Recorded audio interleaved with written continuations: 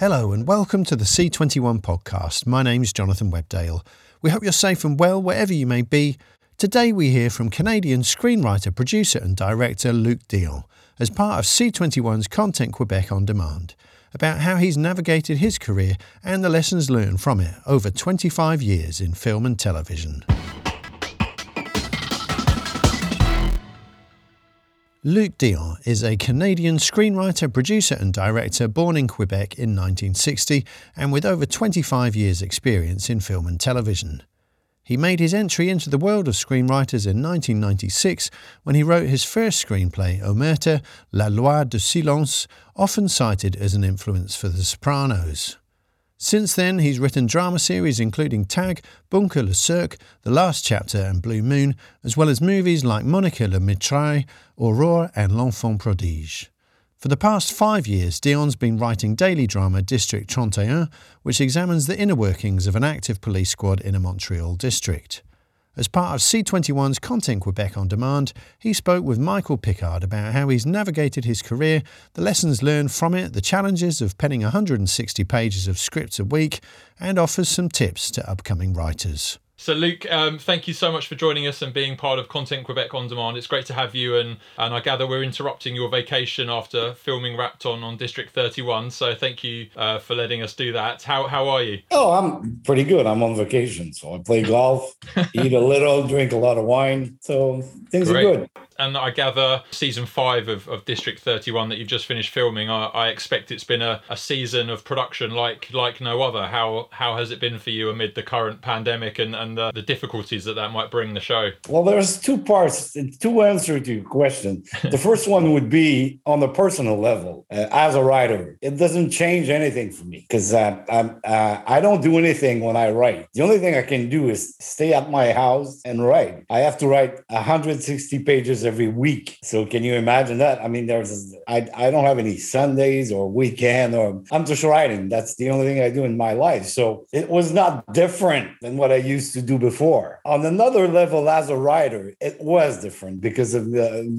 because of what you're allowed to do on a set, what you're not allowed to do on a set. I didn't think it would affect my work too much, but it did in a sense because I'm writing a show about cops and we could not arrest anybody. I mean, physically, like you can't jump on anybody or, cuff them or what have you. So that part, yes, but on a personal level, as a writer, the amount of work I'm doing every week doesn't change anything. I don't see my friends. I don't see anybody. I just write. That's the only thing I do in my life. Yeah, I mean, it's an incredible schedule you must have because the show's been going for 5 years now. You're the writer and the creator. I mean, can you talk us through the process that you have, just to produce that much story and so many scripts a week? Well, I usually explain it in the way that as a writer, I'm one of the character. In other words, it's Monday morning. I go to the police station, open the door, gets in that what we call the bullpen, where all, the cops are there and the detectives are there and everything. And then a case happened. And what do? Well, there's a murder. Okay, what do? We have to go there. We have to talk to people. That's the way I work. I don't know what I'm going to write the next week after, the week after, or I don't have any plan.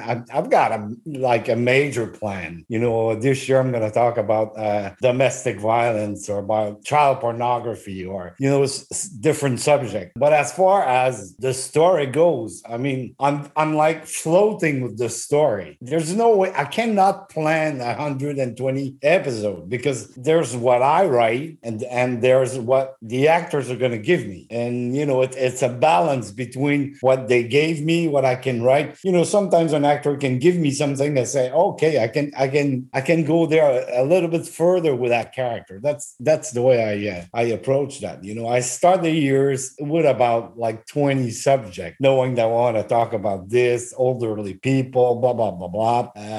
This year was different because on a personal level, I mean, actors actors can't kiss each other or blah, what have you, so I was kind of limited with the personal contact, within the actors. But as far as the stories are concerned, I just go with the flow. I mean, it's wherever the story brings me, There's an amazing story with District 31. I had a character that I used in the first year for only 2 episodes, and she stayed there for 5 years because of what she was giving me. I mean, she was, the actress who did that was interesting. She was very generous, and I liked what she did with her character. So I started from there, and 5 years later, well, she's dead now. She just died this year. So, as a character and not as an actress. And because this is a daily drama in Quebec, I mean, and it's a cop show as well, how do you measure the tone of the series? Is it perhaps a bit soapy, as we might expect from a drama that airs every day, or would you say it still is quite a hard, tough crime drama that we might expect? Oh, it's a tough crime drama. I believe me, there's nothing soapy about me.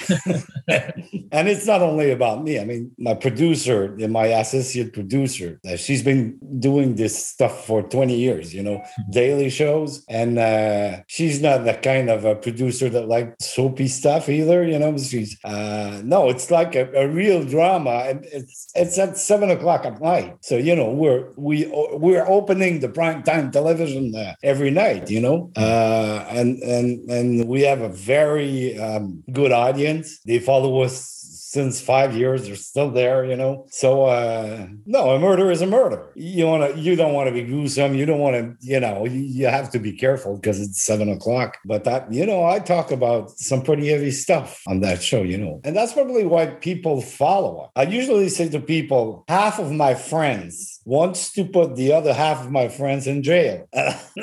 That's true. So I kind of know what happened on both sides, And I think what people like about this show is it is exactly what reality is. It's not a TV thing or, sometimes I've got cases, murder cases that still go on since 3 years that they're not solved. They know who did it. They just can't prove it. And that's the reality, And when I started this show, the thing that I wanted to do is I wanted to show to regular people like you and I, how your life can change in a heartbeat because you take a bad decision. You're having a third glass of wine, take your car, hit a child, boom, you're a criminal. I mean, I had a story about a guy who was going to see a movie with his kid and his wife. And, he was there, was about to park his car in a parking lot. Somebody took his space. He went out of the car, had a battle, knocked the guy down. The guy hit his head and he died. I mean, you take your car to go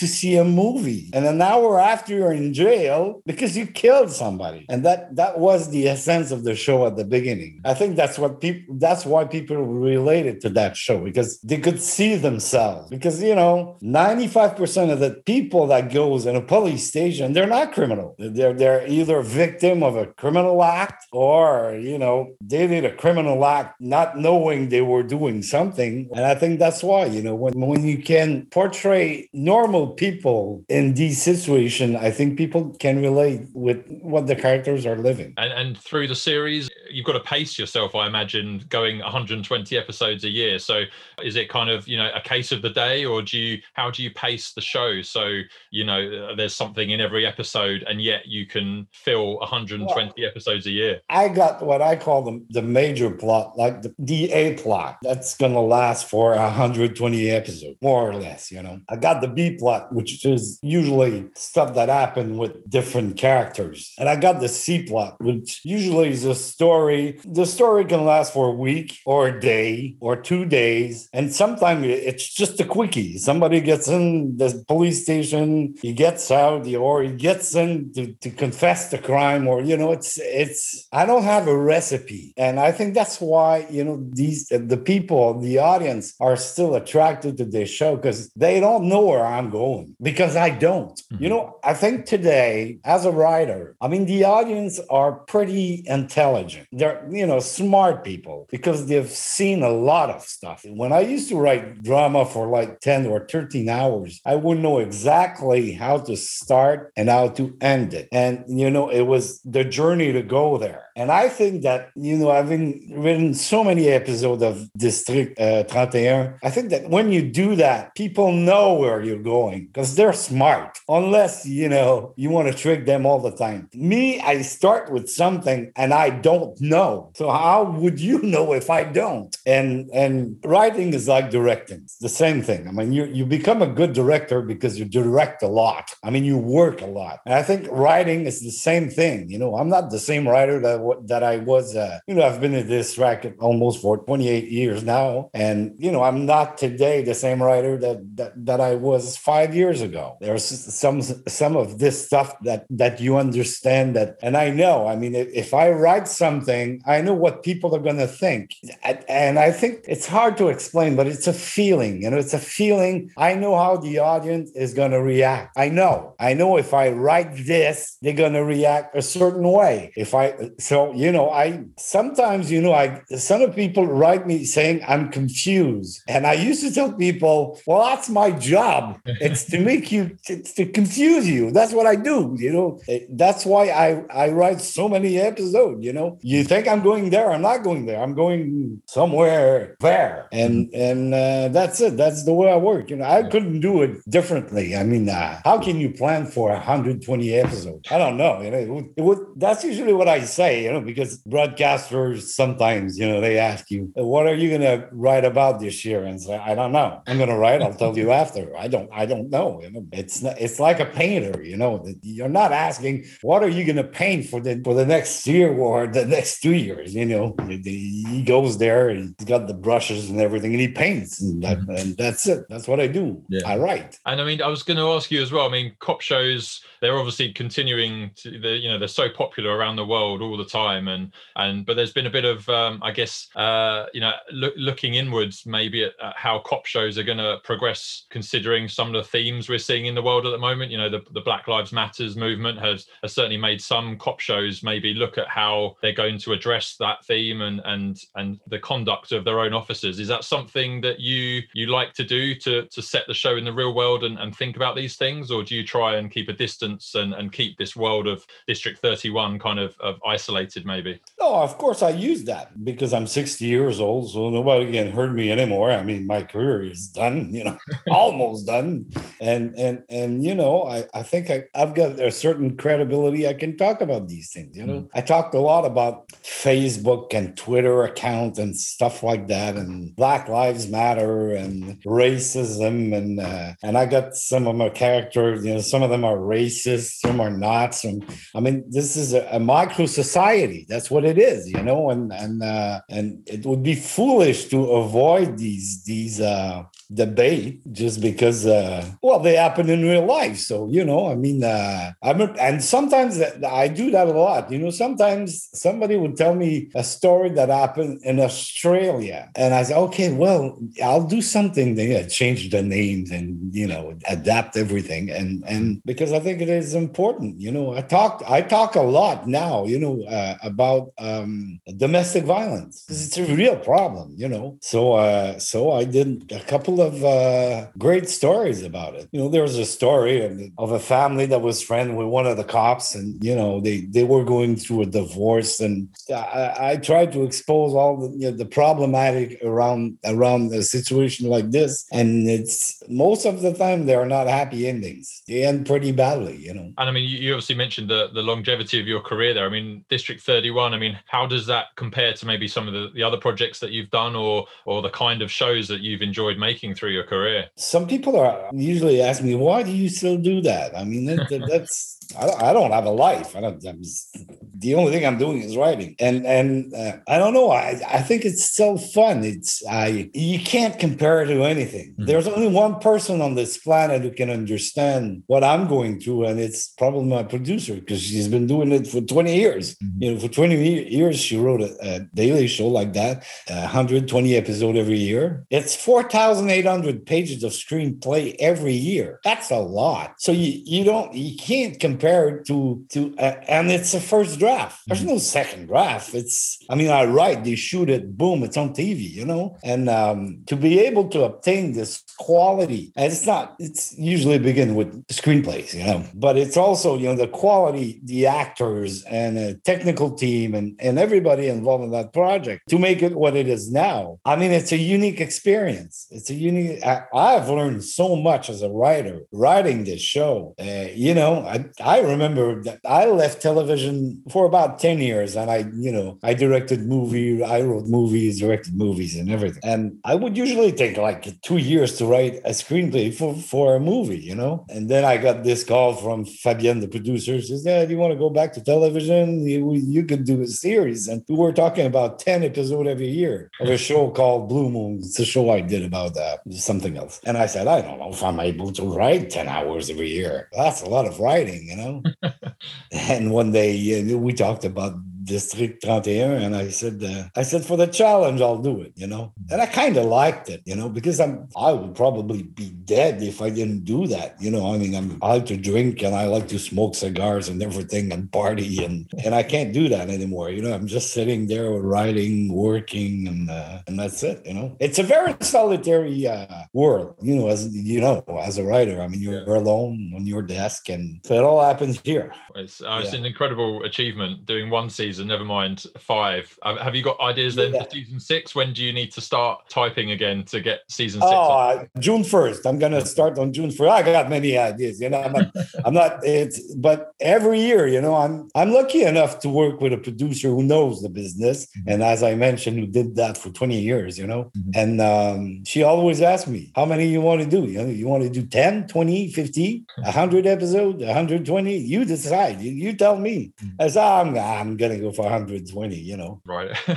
Yeah. Well, enjoy your break before then. It sounds like it's much deserved. If we go back to kind of the start of your career, had you always wanted to be a writer? How did you kind of end up in your first writing job? No, actually, when I was pretty young, like 16 years old, my father used to work in, for schools and universities and stuff like that. And I passed this test. I don't know if you have these tests over there where you live, but we have this test that lasts for about 4 hours, and you answer like a 800 question. Do you prefer doing a drawing or going to swim or whatever? And at the end of the test result, it was about literature or writing. But the result of my test was saying, you should be writing. And I started laughing. I said to my father, no way, Dad, I can't even write a postcard when I go on vacation. I'm like, Dad, forget about it. And that's, the life went on, and, I did a little bit of music and did my study in administration. I was a political advisor, and I can't explain. One day life took me and said, no, you're a writer. And I sat down, I wrote a series called Omerta, which was a huge success in Quebec. It was big, about the mob, I haven't wrote anything before. I didn't know the difference between the producer or director, or I just wrote the first episode, the second episode, and the last episode, and an outline of all the episode. And I went to see a producer. I remember with a tie, and I was naive. And they looked at it, they read it, and they say, we don't know if you did that, but if you did that, don't ever ask any question about what you're going to do in your life. You're going to be a writer. And we did it. And that's how I started. I did this Omerta for 3 years. I did another show about criminal bikers. I did a political satire. I did so many things after, So Omerta, as I've read around, Omerta kind of may have influenced The Sopranos, or you've been linked. Yeah. How do you look back on that show then and consider it, standing among what is rated one of the best shows of all time? Well, it's amazing because I did Omerta, and not long after the Sopranos were created, I did a show called The Last Chapter, and soon after they created Son of Anarchy. So it's kind of I don't know. I used to do that, different shows, and then Americans look at it, Europeans look at it, and say, well, we might do a version of that, and I can't explain really that stuff. Yeah, if you know the lottery numbers, let me know, because Yeah, there's a secret. this. You got to write. You got to work. I mean, there's no secret. There's no secret. It's all about work. Work. And I'm never happy about what I'm doing. I'm always criticizing this and that. But that's part of being a writer. It's and when you sit down and write about the mob, or you write about bikers or cops, I mean, is there a way into a new story that is it you suddenly get an interest in a particular genre, or you have a character, or what's that origin point of thinking, right, this is going to be my next show? I don't know. Sometimes because stuff happens, and I might do a story about this or a story about that. I remember Omerta. To make a long story short, I used to I interviewed like 20 double agents that used to work on a secret operation for the FBI, and they were talking about planting microphone on at one of the big mafia guys in New York, and I was always interested in details. I would always say, "Wait, whoa. How did you do that? How do you plant a microphone in a house where there's always somebody in the house? I mean, people are there. You got a job. How do you do that?" And that's basically the way I write. I mean, yeah, there's a lot of shows about cops. We've seen a million of them, about mob, about bikers, but I'm always interested in that small little details because we never get them in these shows. And that's probably why District 31st works so well, I mean, if I go as deep as how complicated it is to write a warrant, and I can tell you a story spread, on 30 weeks about a warrant being defective. Something wrong in the warrant that, the warrant is not going to be applicable, or you can't use whatever you got from that warrant in a court case. I'm interested in that kind of thing. And I think that's why people relate so much with this show. It's all about details, those little details that we don't usually know, that people don't tell you because it's too complicated and people are not going to like it. I think it's the opposite. When you can show them and tell them how complicated it is after they understand, that's basically it. I mean, how much research then do you do into these details? It's a 30 years research. I'll tell you something. Sometimes I have discussion with lawyers and investigators, and we're discussing real case. And sometimes I'm going to throw something at them and say, "Oh, we never thought about it. We never thought about this way." And, "Oh yeah, you might be right about this." There's this one case now happening, and something I would I would talk to lawyers and throw them a couple of things. Did you think about that? Or, that man says so and so in the newspaper. He's not supposed to know about so and so. And when you write about something for like 25 years or 30 years, I think the research is done. There's no secret. And today I know how things are working, and I think I could be a cop tomorrow morning. I don't think I have the character to be a good cop, but I'm not patient enough. And I was interested to know, you obviously mentioned you've directed and written some films. I mean, why is it that you came back to TV? What is it? How do you see film and TV working together? Because I understand you're a huge film fan. So why is it that you've maybe just always come back to TV? That's a good question. It's pretty tough to do movies in Quebec. It's very long. There's no money, and there's a lot of filmmakers. And a film is something that disappears very fast, unless you're writing the movie of the year or something like that. Most of the movies, it's something that it takes a long time to do, and after a month, it's gone. I mean, you go in a theater. If you're lucky enough, you stay there for 2 months, and then boom, it's dead. There's another one. Television is a medium where you're there all the time, and you can. I usually say, and Denis Arcand is a good friend of mine, and I always argue with Denis Arcand, saying, writing a good movie is probably the most difficult task for a writer in life. I mean, it's hard. Anybody can write a movie. That's easy. But writing a good movie is unbelievably hard because you got like 2 hours to tell a story. So it better better be good. I've got 120 30-minute segment to tell a story. I can go anywhere I want. And I call it the lobster trap. Once you're in, you can't get out. I'm going to make sure you're not going to get out. That's probably why I came back to television, for the format. The format is bigger. I mean, it's larger. It's longer. You can go into, characters' depth, stuff that you can't do doing movies. That's for one. The second thing is I like good wines. They're expensive. And I mean, obviously you're obviously involved in a successful long-running TV show, but I mean, just in terms of the landscape around you for Quebec TV, I mean, how do you see the TV industry there at the moment, and what opportunities are there for new writers, established writers like yourself to pitch and make new shows? Is there lots of opportunity at the moment, would you say? Yes. Probably not as much, on primetime TV, because, it's, broadcaster like people that are established. But even though, we've seen young writers, good shows, good writing. There's a lot of opportunity, especially in Quebec. There's so many talents, so many good writers in Quebec. Yeah, if you want to do something, but yeah, it's always the same. It's all about work. It's about talent, but it's about work. And, how much do you believe in yourself? I tell to new writers, I give some masterclass once in a while, and I tell young writers, when you think you're at the end of it, when you're up to your 25th version of your screenplay, and you think this is it, well, it's only the beginning. That's where you're going to begin. There's a lot of work to do. And it's all about work. I've never seen talented people who work hard fail. It's impossible. If you're talented, if you work, you're not going to fail. You might miss an opportunity here and there, but at the end, you're going to work. That's as simple as that.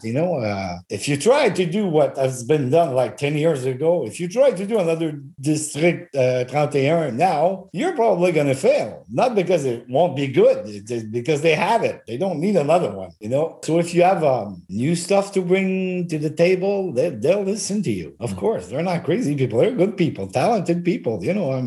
Contrary to movies in Quebec, their heads are on the line. That's what the good thing about television. If your show doesn't work, you're gone. That's it. And when I say when your show is not working, if your show is not working, I'm not saying necessarily about a large audience. Because some of the shows have a very small audience, but they're very good shows. Very unique in the style and the way of writing and everything. And that's it. And I guess the knock-on effect of all these opportunities is because of the growing number of channels and streaming platforms. I mean, how do you think they're shaping TV now in Quebec and I guess around the world? Because there's so many different places to have shows and different types of shows as well. That must be, mouth-watering for a writer with lots of ideas to be able to pitch them at different places. Yeah. Well, yeah. For young writers, yes, of course. Like I told you, audience are not stupid. They're bright, kind of bright. They know a lot, because especially since 2 years, listen to a lot of TV, a lot of TV shows. They've seen a lot. So of course there's, the streaming, the Netflix of, this world and all these streaming companies. And of course, there's room for all kinds of projects. But I think that, at the end, you got to stick to what you believe in, your own style, because there's so many people that are going to tell you that you got a good idea, but that's not the way it's supposed to be written, especially with producers, You got to stay true to yourself. You got to listen. It's a balance between listening to good advice and being true to yourself. Like McKee says, you write the truth within yourself, whatever you believe, whether it's good or bad, but you can't. I don't know. It's hard to explain. It's all about who you work with. I usually said to young writer, don't worry about how much you're going to be paid. Worry about who you're going to work with, and who you can listen and who you should not listen. That's basically it. That seems like a good lesson. I mean,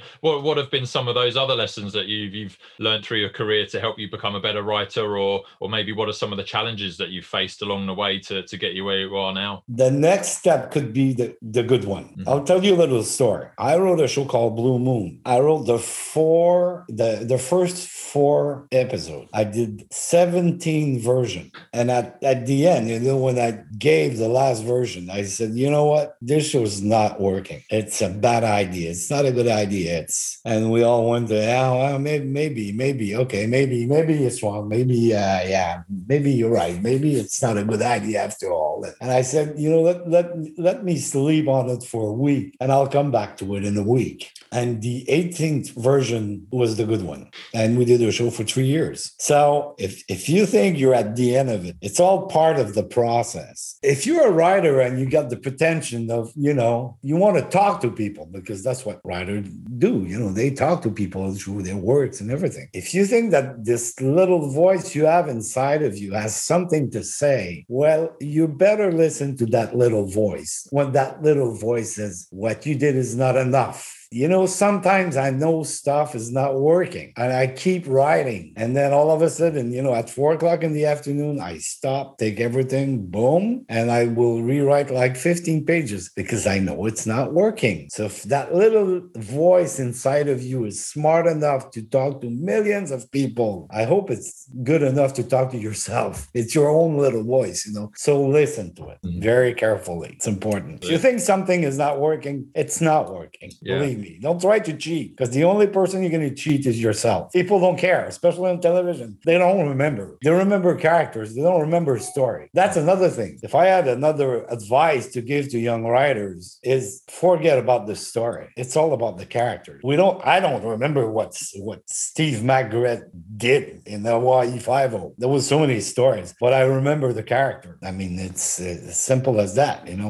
We don't know what Joker did in his life. We all know Joker. We all know who Joker is, and Batman. So that's it. You make it sound so simple. But it is simple. And it's like that. Because sometimes people